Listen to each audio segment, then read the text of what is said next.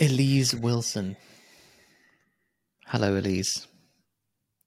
You have Hello. asked us a very good question today, which is... Thanks.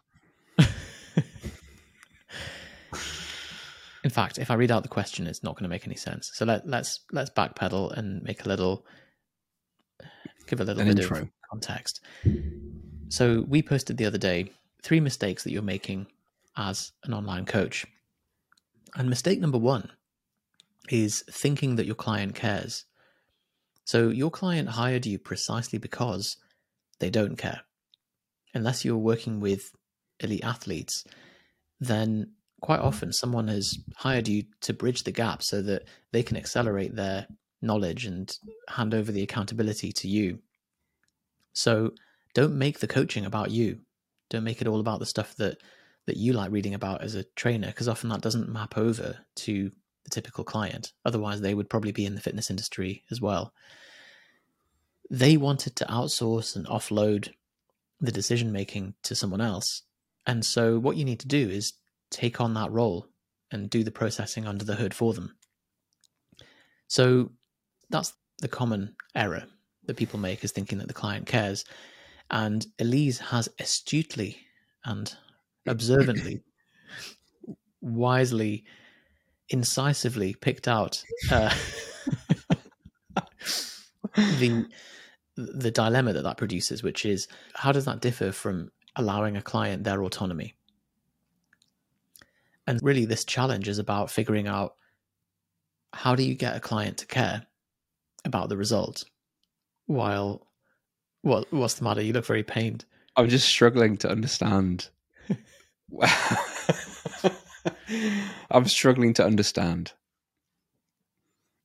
In general. So not the question. The question's fine, but bigger things like the rest of my life, I struggle to understand. No, I don't. I get the problem, and I get Elise's question, but I don't understand how they're related. So, client autonomy and not caring that, like, what goes into why branched chain amino acids work. Like, I don't understand how that's linked to autonomy. Do you see what I mean? Do you understand? I hope you do. Great.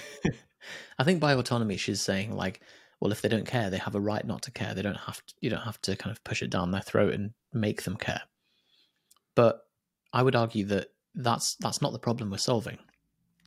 As a coach, you don't have to make them care about the mechanics of what you're doing, about why periodization works, and about the anabolic rebound effect, and about all these different processes. Your goal is to find... it's a sales problem, isn't it? It's finding what matters to them, and then how do you frame your coaching? How do you deliver that in a way that makes them want to get up every morning and go to the gym?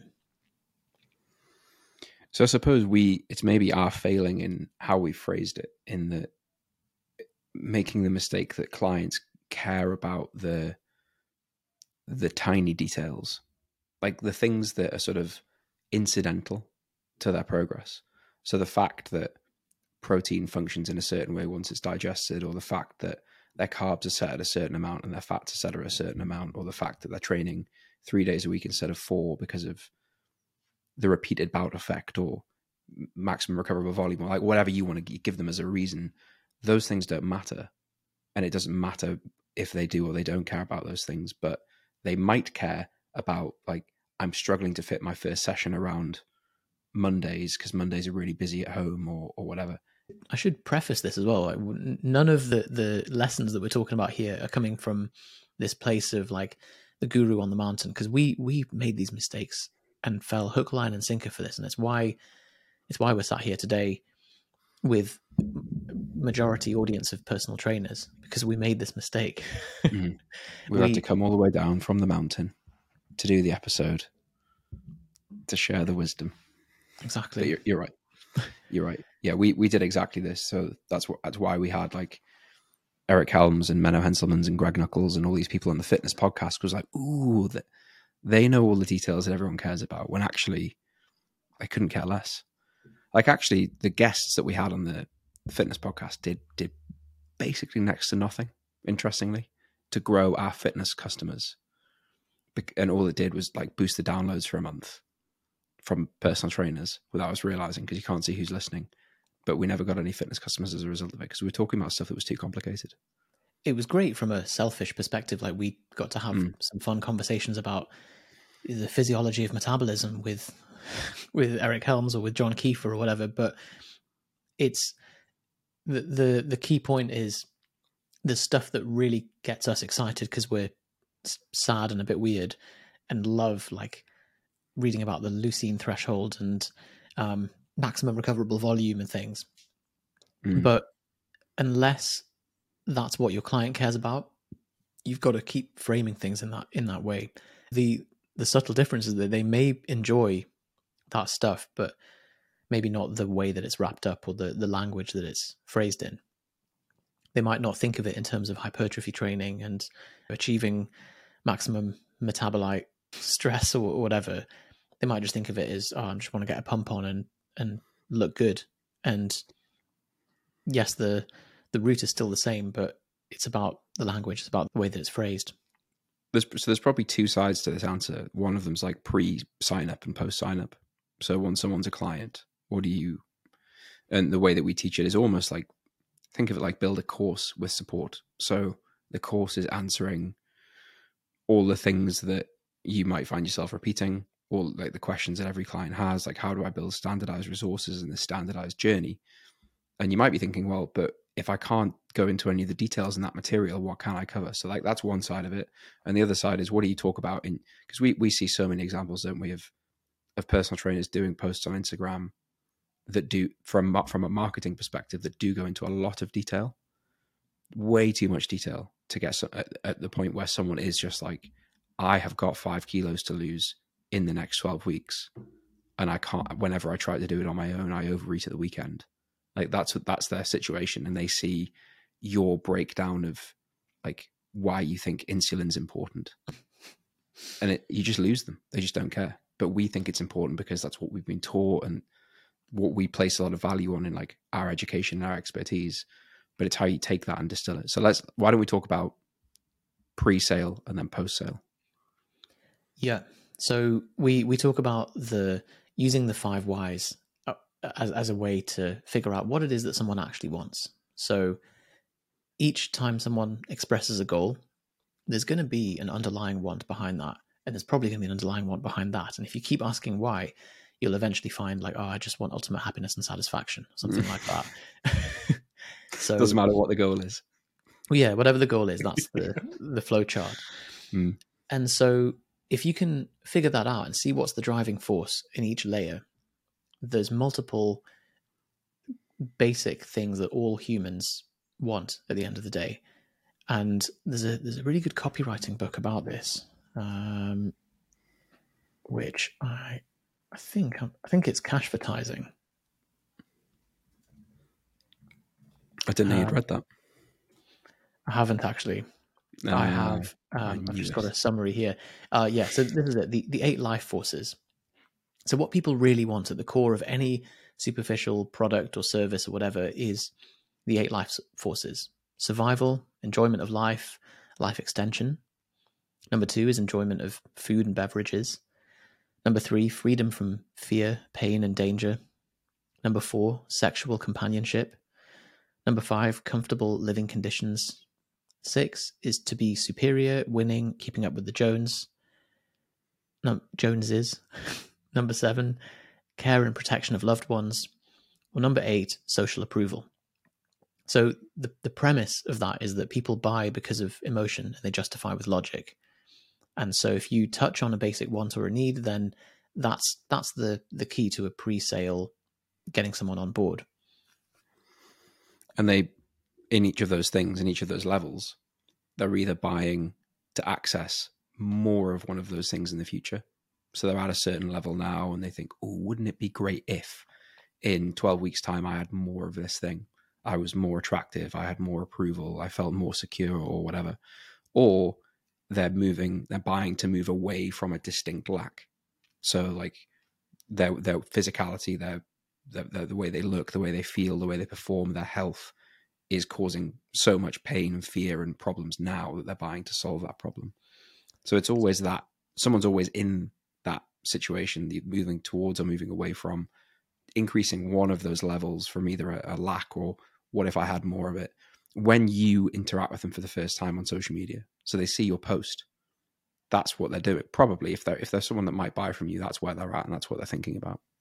So the more problem aware or technical the audience, the more you can go into the mechanics and the details and stuff. And that's why we resonate with Menno Henselmans, Eric Helms and all that, because we kind of get the underlying stuff, and like now we're nerding out on the specifics, and we see that they're the people who are speaking our language.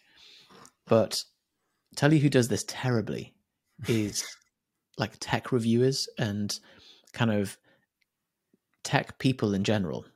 So and what happens is they end up getting a very niche tech audience as a result. And the people who do really well at keeping it big picture are people like Marcus Brownlee. And it's no coincidence that he's got the largest following of that kind of group of people on YouTube, because rather than talking about, oh, the new iPhone's got the 3 nanometer chip and it has the 128 hertz refresh rate on the thing and the camera's 48 megapixel. Like, I barely know what those things are. Mm. And most people, unless you're really into your tech, and that's the equivalent of us having made that mistake and, you know, making content that only other personal trainers enjoyed, you've got to step out one level and be like, this phone will make you look great in photos. It'll get you the credibility, it'll get you the expression of beauty and style that we talked about, the social approval, it'll make you superior, you'll keep up with the Joneses because you'll look better in your photo than the guy next door.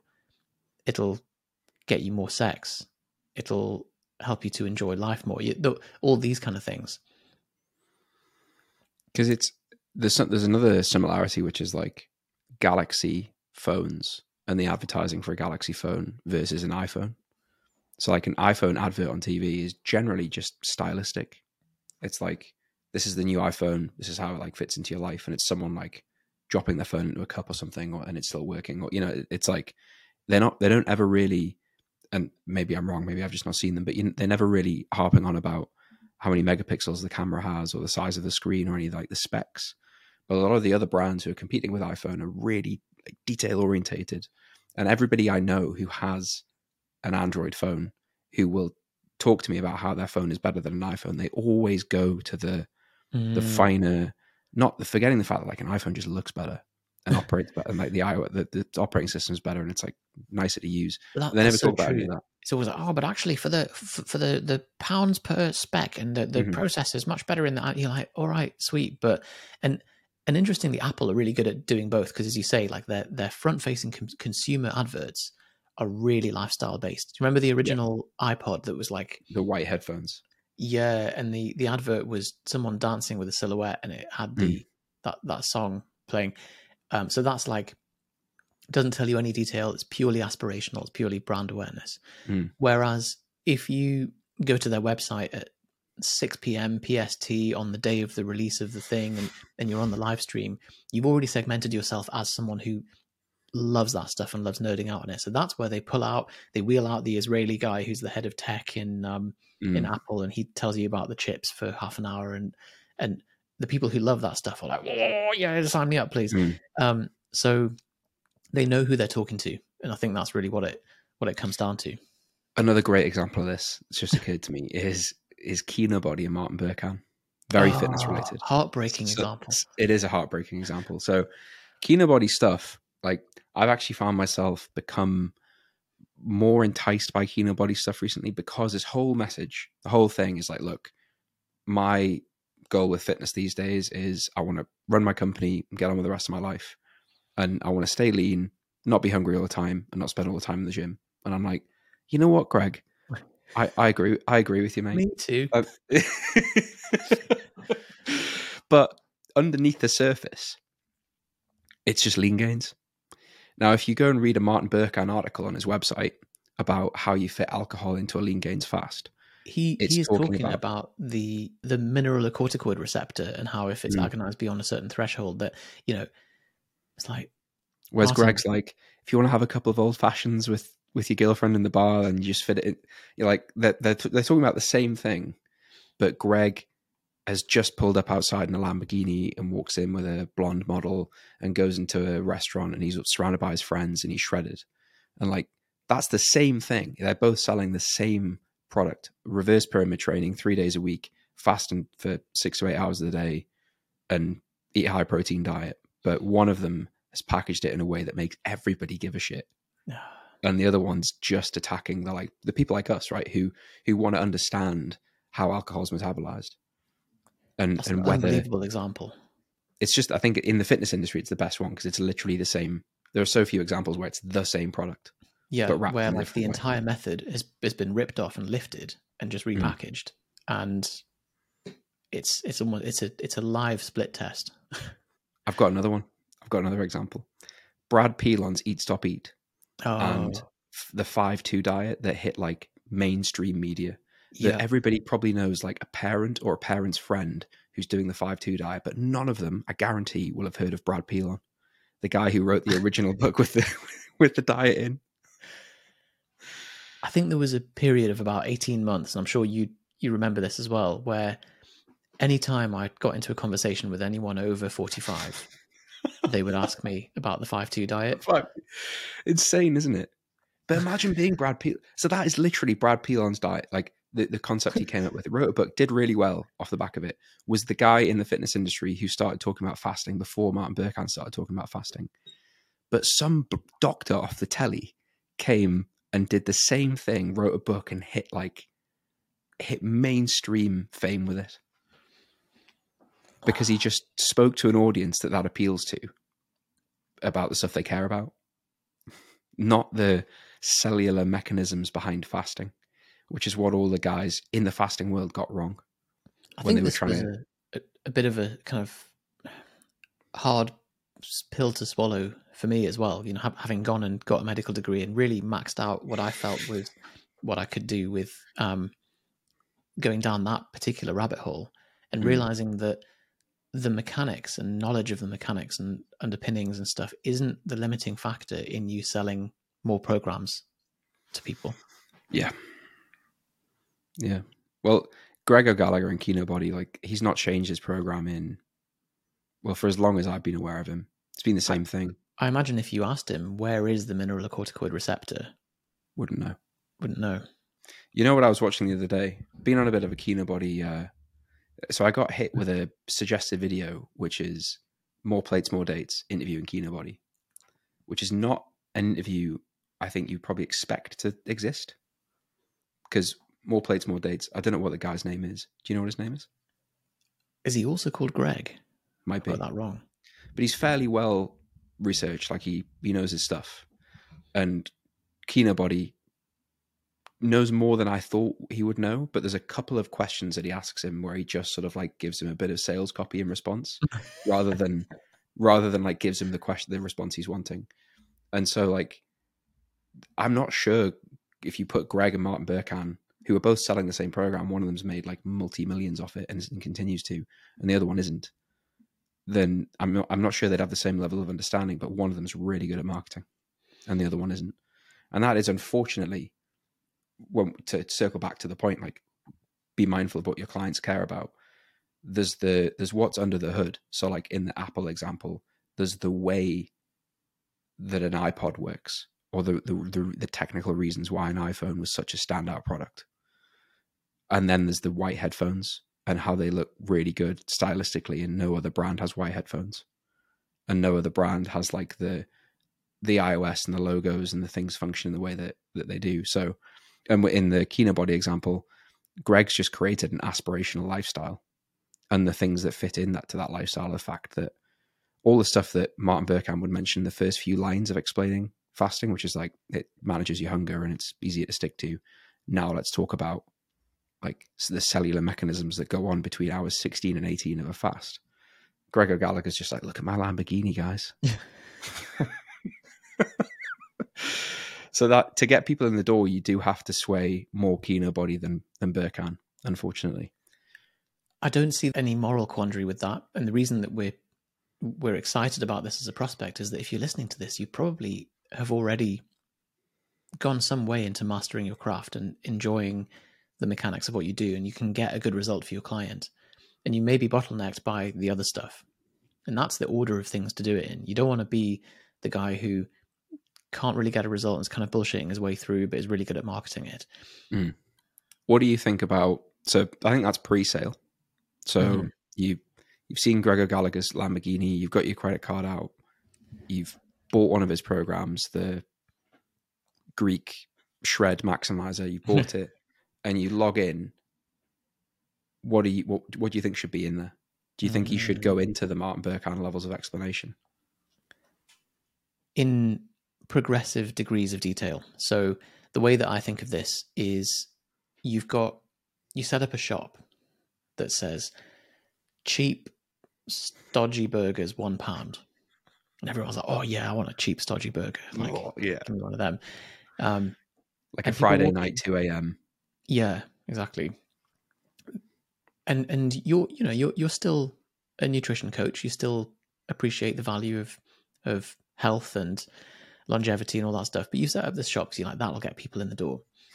As soon as people come in, a waiter like tucks a little napkin under their thing and says, hello sir, yeah, sit down, and serves them a fillet steak on a plate with like really high quality, with some garnish and some broccoli. Someone's not going to be like, oh, what, this is bullshit, this isn't what I signed up for. They'll be like, whoa, they've really over delivered. They've sold me what I wanted and given me what I needed. Yeah, I see. So in other words, if you I was wondering for a minute, like, where is he taking this? But yeah, so no one's going to ever complain about being, getting more than they bought, basically. Like if I sign up because I want the Lamborghini and the abs, but in the background there's like all the scientific explanation about how it all works, and the detail, and a really comprehensive overview about why it's the system that I should follow, I'm probably not going to complain.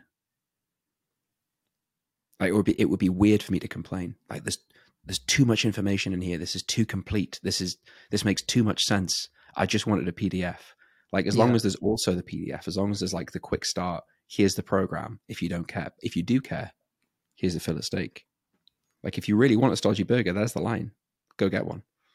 But that's the way to ensure retention with your clients as well, because they sign up for a particular result, and then you show them the immense juice in all the other stuff that they can achieve that they hadn't thought of. They weren't aware of that problem at the time, and they're like, oh my god, this is so much better than I could have expected, but I had to have paid for the superficial result to be able to unlock access to all this other stuff. And I think the reason why that is so important is the selling doesn't stop. Like with someone you're trying to retain, you don't stop selling to them. You're just selling them something different. So now it's like, how do I really indoctrinate this person into this system? It's by getting them to understand the finer points and getting them to understand the details and getting them to realize, like, if you do go out for dinner in a restaurant, this is how you make it work. This is how you make alcohol work. This is how you adjust your training on a holiday, and getting them like really wrapped into the details. They want to stick with that system and they want to keep using it versus just being a PDF that stays in the downloads folder. They're only going to listen to that stuff once they've paid and committed to a program as well. You know, there's a real great effect that when someone pays for a program, their attention span goes up massively, because you're no longer competing on the feed. They've committed to something. You've bought their trust and they've bought your program. So they've now put a time commitment into this. And so then you can come and give them some of the more slow burn stuff that's not as immediately sexy, but gets them a better result. Because in the Propane protocol, we go into quite a lot of detail. Like I'd say there's hundreds of hours of information in there, but in like the emails that sell it, very rarely touch on any of that, because we know that people they're buying because like it sounds cool, it sounds simple, and it sounds like something they can do and will work for them. And if they want to learn the detail afterwards, great, it's there. And it's done progressively. Yeah. It's, exactly. The first 6 weeks are the absolute basics, the minimum effective dose, and then it goes into the more detailed stuff, the fillet steak. And there's also, I think there's a line at which everybody can appreciate that this becomes ridiculous. So if you imagine someone bought a fat loss program for you, and 3 modules in, you have slides with diagrams of a cell on it, and you are going into that level of detail, it's hard to imagine that anybody would ever care about that. Doesn't matter how interested they are. You're probably talking like, even in personal trainers, you're talking single figure percentages, maybe even less than that, who care about, the biology, the deep biology of it. But if someone maybe wants to understand, like, when you eat protein, what happens, like, maybe you can explain that. If it's something you understand, like, use it. If it's something you've trained yourself to understand, then give that explanation. But remember the context you're explaining it in, and who you're explaining it to. 100%. So you've got 12 minutes. Yeah. I've got a quick question for you. Shit. Is Jeff Bezos natural? This is a good question. How many times have you and I had this discussion? Because you ask me and I'm like, what do you mean? Why is that relevant? Jeff Bezos has got nothing to do with like steroids or muscle gain. And I think your argument is, why would he be natural? Because there's no reason for him to not be natural. Yeah. I mean, there's a before and after, a 20-year transformation. He's aged in reverse there. Like at the age of, I assume he's our age in that first picture. Yeah. Let's find out. Jeff Bezos. Date of birth. Yeah. So 1964. What's the date of that first picture? 1998. So he's a bit older than us. Yeah. So he's 34 and he's 53 in the second picture. And you're suggesting that Jeffrey is using performance enhancing drugs to achieve. I'm insinuating geek to hunk transformation. You're insinuating. Yeah. So the comments on that post, like, they're just so naive. Someone's been like, oh, he could be natural. It could be the winner effect of the natural increase of testosterone as a byproduct of winning on a regular basis, and winning on massive levels like Jeff Bezos. His body has produced more testosterone. Come on, Phil. Don't be ridiculous.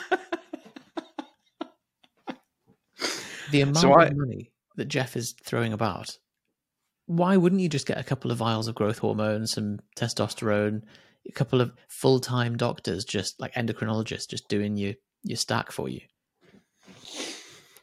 So is that what you would do? It was just, it's a total no-brainer. Like, what reason does he have to maintain natural status? So I think the question I asked you in response was something along the lines of, like, is the only reason you're not natural because it costs money? Like, is that the only? Okay. If you had unlimited money, would you immediately be like, right, well, the cat's out the bag now, might as well. If I immediately had lots of money, why are you not natural? Oh, sorry. Why am I natural? Don't clip that. Why why are you natural? What are your reasons? Money. No, it's just don't own enough Amazon stock.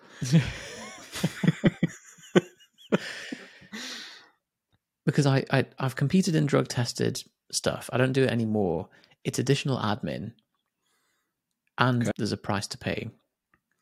Whereas I think all of the objections, if I were Jeff Bezos, if I were Jeffrey, and I could just get a doctor full time, I mean, it would be a sweet job. Like, you could pay a doctor $500K a year and be like, right, you've got one patient. just look at my blood work. Sort me out. Plus, so they handle all the admin. You could hire a nurse to just in the morning wake up and she just jabs you in the bum. So you don't even have to do anything. And it maintains your performance. And there's no side effects. There's no downsides to this approach. Like, the only downsides of taking performance enhancing drugs are the financial and admin downsides. For the health downsides, I would ask the doctor to phlebotomize me at 5 a.m. So he would do a morning phleb round while I'm asleep, and just, get a blood sample, check my cholesterol levels, check my full blood count. Like, you've hedged against every possible downside. So I think the only way. So one of my main reasons for not taking drugs is as soon as you've, and this was actually, we've never really spoken about this, but there was a time when I was really heavily considering it, when like growth had slowed down and strength gains had slowed down, and you actually talked me away from doing it. And the main reason, down from the ledge, yeah, was this idea of like, either you are going to create this scenario that you'll make loads of progress and you'll get in great shape, and unless you maintain that intake forever, you will never get back to that. So if you take steroids for a year just to see what it's like, of course it'll work. Like, I don't think anyone's under any illusion that taking steroids and combining it with like proper training and sleep and nutrition, I don't think anyone's saying that won't do anything. It definitely will. It's more that, what then? Yeah. That's what bothers me the most, I think. It's that you're living in a shadow of your former self. Like if you go up to like your peak on cycle point of maximum leanness and hugeness, and then you come off cycle and you're like, oh, like, and even the numbers that you're pressing in the gym are like not quite what they were when you were on cycle. So yeah, and that's the way that we're wired. Like that's something that we derive value from. Whereas, I think that's how Jeff's wired as well. Do you reckon? Yeah. Do you mean like type A and fairly competitive? And so as a result, he's like, oh, I'll stay natural, despite all of the ease of which I could achieve these sort of cognitive improvements and performance improvements. He never has to come off. Yeah, so that's yeah. Like if we're saying that he's having someone like take his blood work and analyze his blood work, this guy that's on £500,000 a year to just be like Jeff's lab, then I'm sure that makes not coming off easier. That's for sure. I should say, like, out of the who should be natural or who's likely to be natural, Jeff is still slightly more likely than the standard like Hollywood actor transformation, having to be Captain America or whatever. Sorry. That clip I sent you where Mike Israetel's at a CrossFit competition and he goes up to a guy and goes like, "Hey, are you competing?" And he goes, "Yeah." He's like, "You know, this is drug tested, right?" Like, if we can clip that. It's brilliant. But yeah, guy who's got to play Batman, who's got 6 weeks to play Batman, who needs to gain, like, obviously throw everything at it. Like, I get that entirely. There's no, if anything, you're at an active disadvantage if you're not using drugs. I would say almost you're an idiot. Well, yeah, you're sacrificing your career, aren't you? So yeah, if someone's like, "Oh, you have to have this unrealistic physique in 6 weeks' time," and you're currently like 18% body fat, not very much muscle mass, you'd be like, "Right, hit me with the drugs. Let's do this. I'll have my best crack at becoming Batman." To be honest, I'd love that. I've never really thought about that before. But like, so let's say like Yusuf, you are the new James Bond. I know you don't want to be, but I've got emails to respond to. Daniel Craig's had his time. You're in March next year. You're going to be the new James Bond. And I know it's a big undertaking. We need you to really transform your physique. So here's a full-time nutritionist and chef. Here's a full-time trainer who's going to do all your programming. And here's a guy who's going to handle all your blood work and give you the drugs you need. Go. I bet that would be a hell of a ride. Oh, yeah, it would. It would. I think it would push the limits of, like, if you took the drugs out of it, it would push the limits of, like, oh, I've hit my genetic muscle limit or whatever. Because you'd be like, oh, no, there's still probably about 5 kilos to go. Yeah. Well, yeah. Because I think what's nice about that is, and you probably have this as well, everything I do nutritionally or training wise, I've always got in the back of my mind, like, am I going to be able to maintain this? The nice thing about having this deadline when you're doing your first James Bond film in March, which I can't wait to see, by the way, is that like it's just till March. So my reasoning for not using drugs of like, but what about the future? Like, doesn't matter because I did it to become James Bond. So obviously that was my unrealistic. I mean, you might accidentally look too big. If by November they were like, oh, Mate, Like Yusuf's actually done. He's actually got too big too quickly for the first time in history.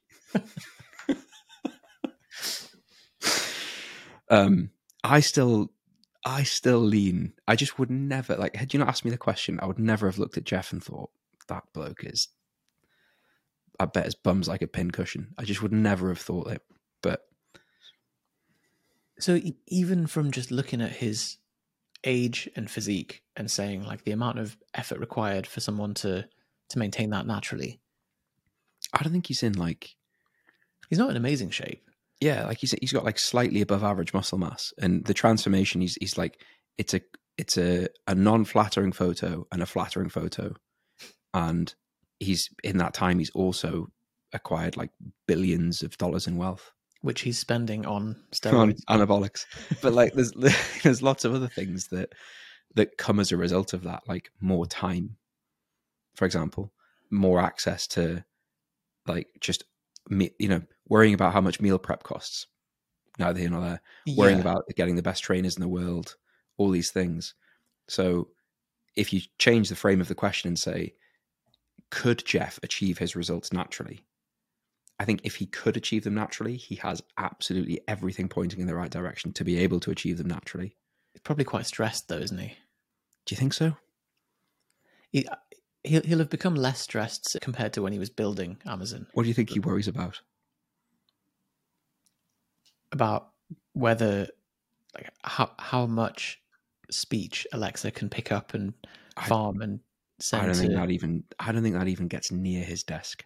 I don't think that's like the worst case scenario for Jeff Bezos is he goes to prison. That's really the only way the fun ends, because his capital is accumulating more capital than he can ever spend. So actually dealing with illegal drugs and substances is probably not worth it for him. Oh, it'll be prescribed though. It will be. Not it would be. It is prescribed. It is prescribed. The drugs that he does take by his in-house doctor, who sneaks into his bed at 5 a.m. and gets a blood sample. I think there's a Netflix original in this of you and I trying to get to the bottom of this question. One day we pondered the question, is Jeff Bezos natty or not? And it led us down this journalistic rabbit hole. 6 months later, here we are in his basement. He doesn't know that we're here. We've got a camera out the front, trying to spot him jabbing his ass with the pin. I wonder whether we'd ever find the answer. Because why would he tell us? Well, he wouldn't. You just got to capture his nurse on her way into. She'll bedroom. Just say like, "Oh, it's a vitamin shot. It's a B12 shot," and there it is. One of us is going to have to get in his house. Well, stay tuned. Juggernaut. I'm not doing it. Oh, damn it! Right, fine. I'll be the getaway man. I'll be the getaway driver outside with the engine running. I'll be running out with the bike. Like, quick, test this. Take it to the labs. We got it. Fine. You know something we need to talk about next time? Andrew Tate's been deplatformed from Instagram. I bet he doesn't mind. He's just released a 1-hour video called Andrew Tate's Final Video. Oh. And it's on a single black page with a 1-hour video on it. Just saw that before. Really knows how to turn up the drama, doesn't he? Does. It'll actually be a webinar that sells Hustlers University, won't it? I bet it is. Yeah. What he's done is like gone outside, bashed all the pots and pans together, and made a real old racket. Racket, yeah, a ruckus. Hmm. So he's being cancelled, and is probably still going to make money as a result of being cancelled. Used it as a chance to launch a new VSL. Classic Andrew. Right, that's it. I'm going to have to go. Bye. See you next week.